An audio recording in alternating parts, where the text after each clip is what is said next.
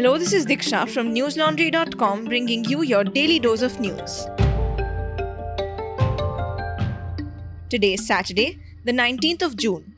India recorded more than 60,000 new COVID-19 cases and over 1,600 deaths in the last 24 hours. The total COVID tally now stands at 2.98 crore, while the official figure of deaths has crossed 3.85 lakh. These figures, despite being staggering, are reported to be heavy undercounts.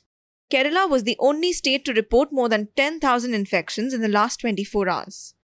Globally, COVID-19 has infected more than 178 million people in the world, claiming the lives of over 3.85 million.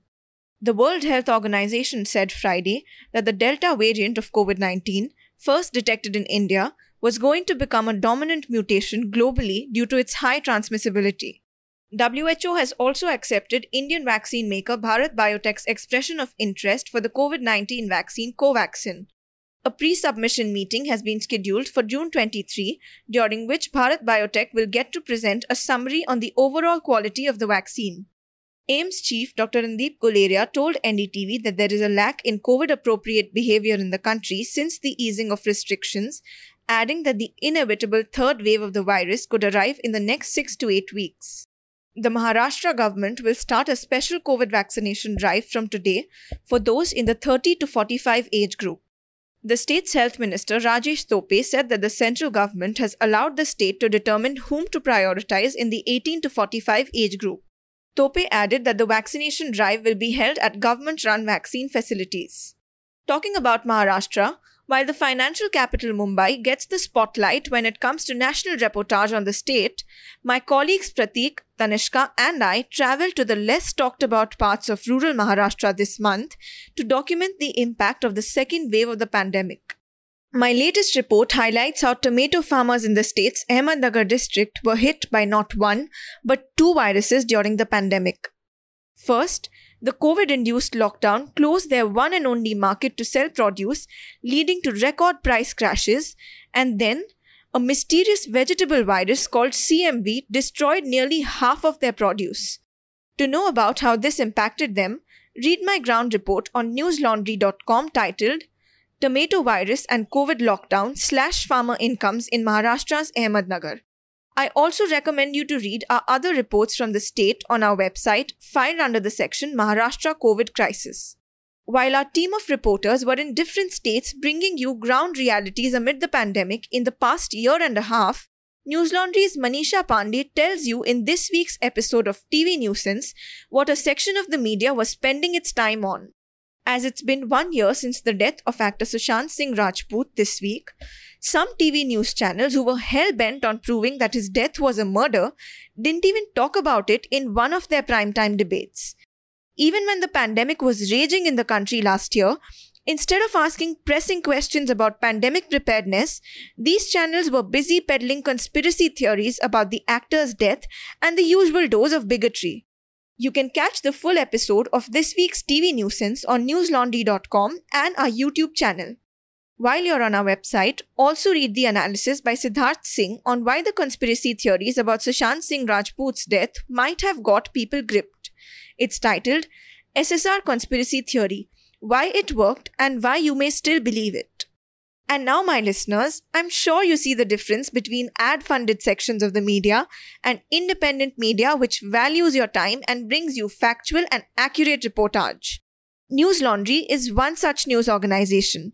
So, if you want to support public-funded media that strives to do its job, go to newslaundry.com today and hit that subscribe button on the top right corner.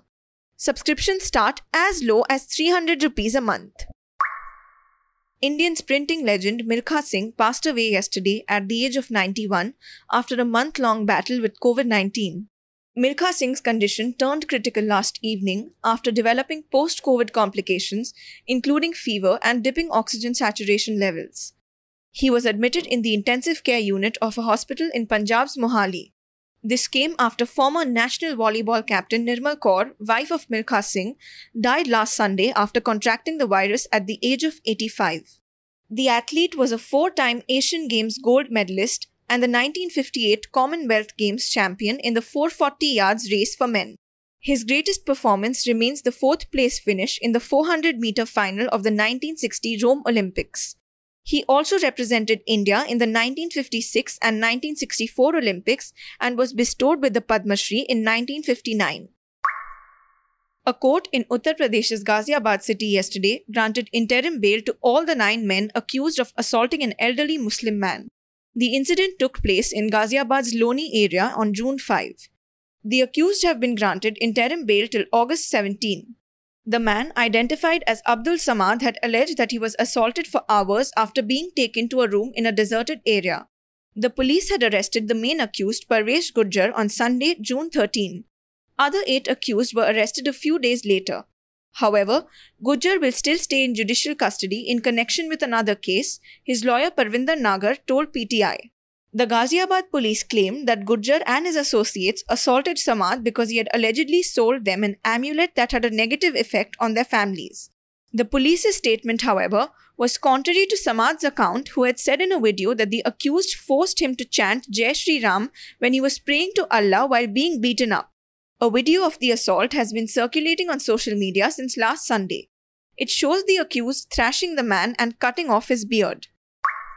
Supreme Court Judge Justice Indira Banerjee has withdrawn herself from hearing a case pertaining to the post-poll violence in Bengal, in which BJP workers were allegedly killed.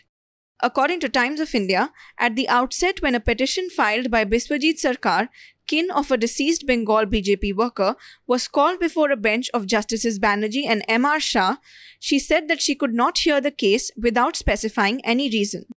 Due to Justice Banerjee's withdrawal, the case will now be sent to another bench.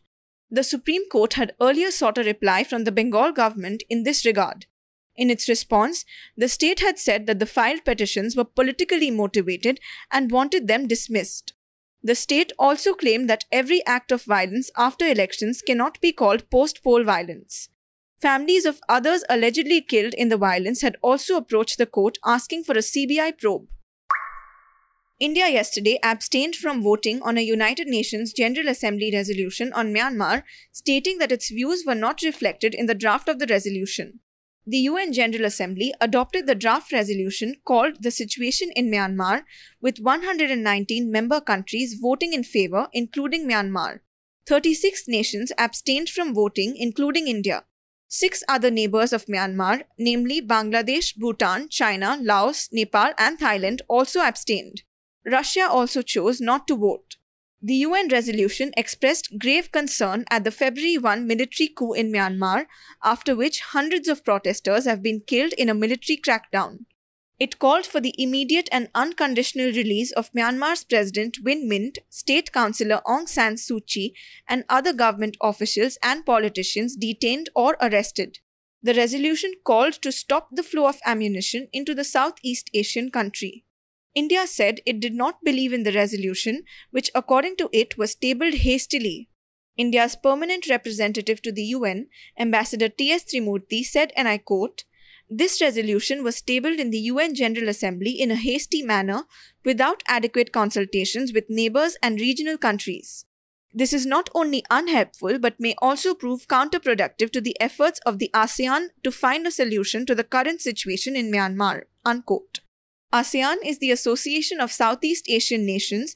Some of its members are Brunei, Cambodia, Indonesia, Laos, Malaysia and Myanmar, with India as a member of the extended group. India's decision to not vote comes at a time when many citizens of Myanmar have taken refuge in the northeast Indian state of Mizoram, escaping the violent crackdown in their country. According to reports, at least 15,500 Burmese citizens have taken refuge in Mizoram as of May 2020.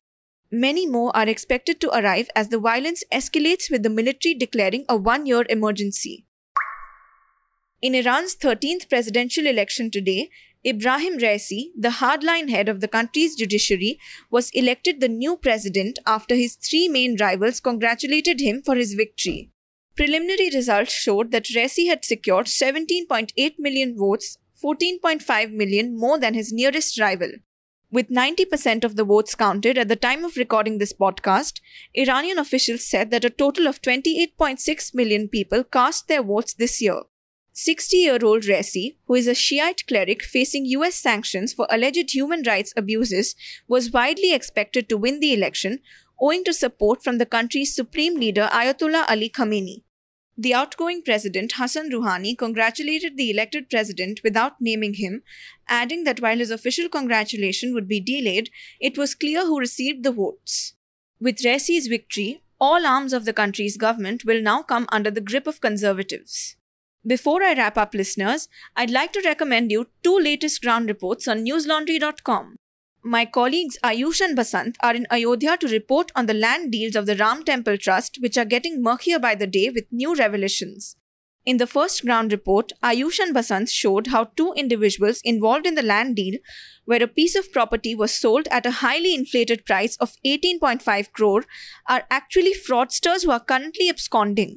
How did these people transfer property to the Ram Temple Trust in the presence of the mayor of Ayodhya? To know, read the full ground report titled Exclusive: Why Did the Ram Temple Trust Cut Deals with Absconding Fraudsters?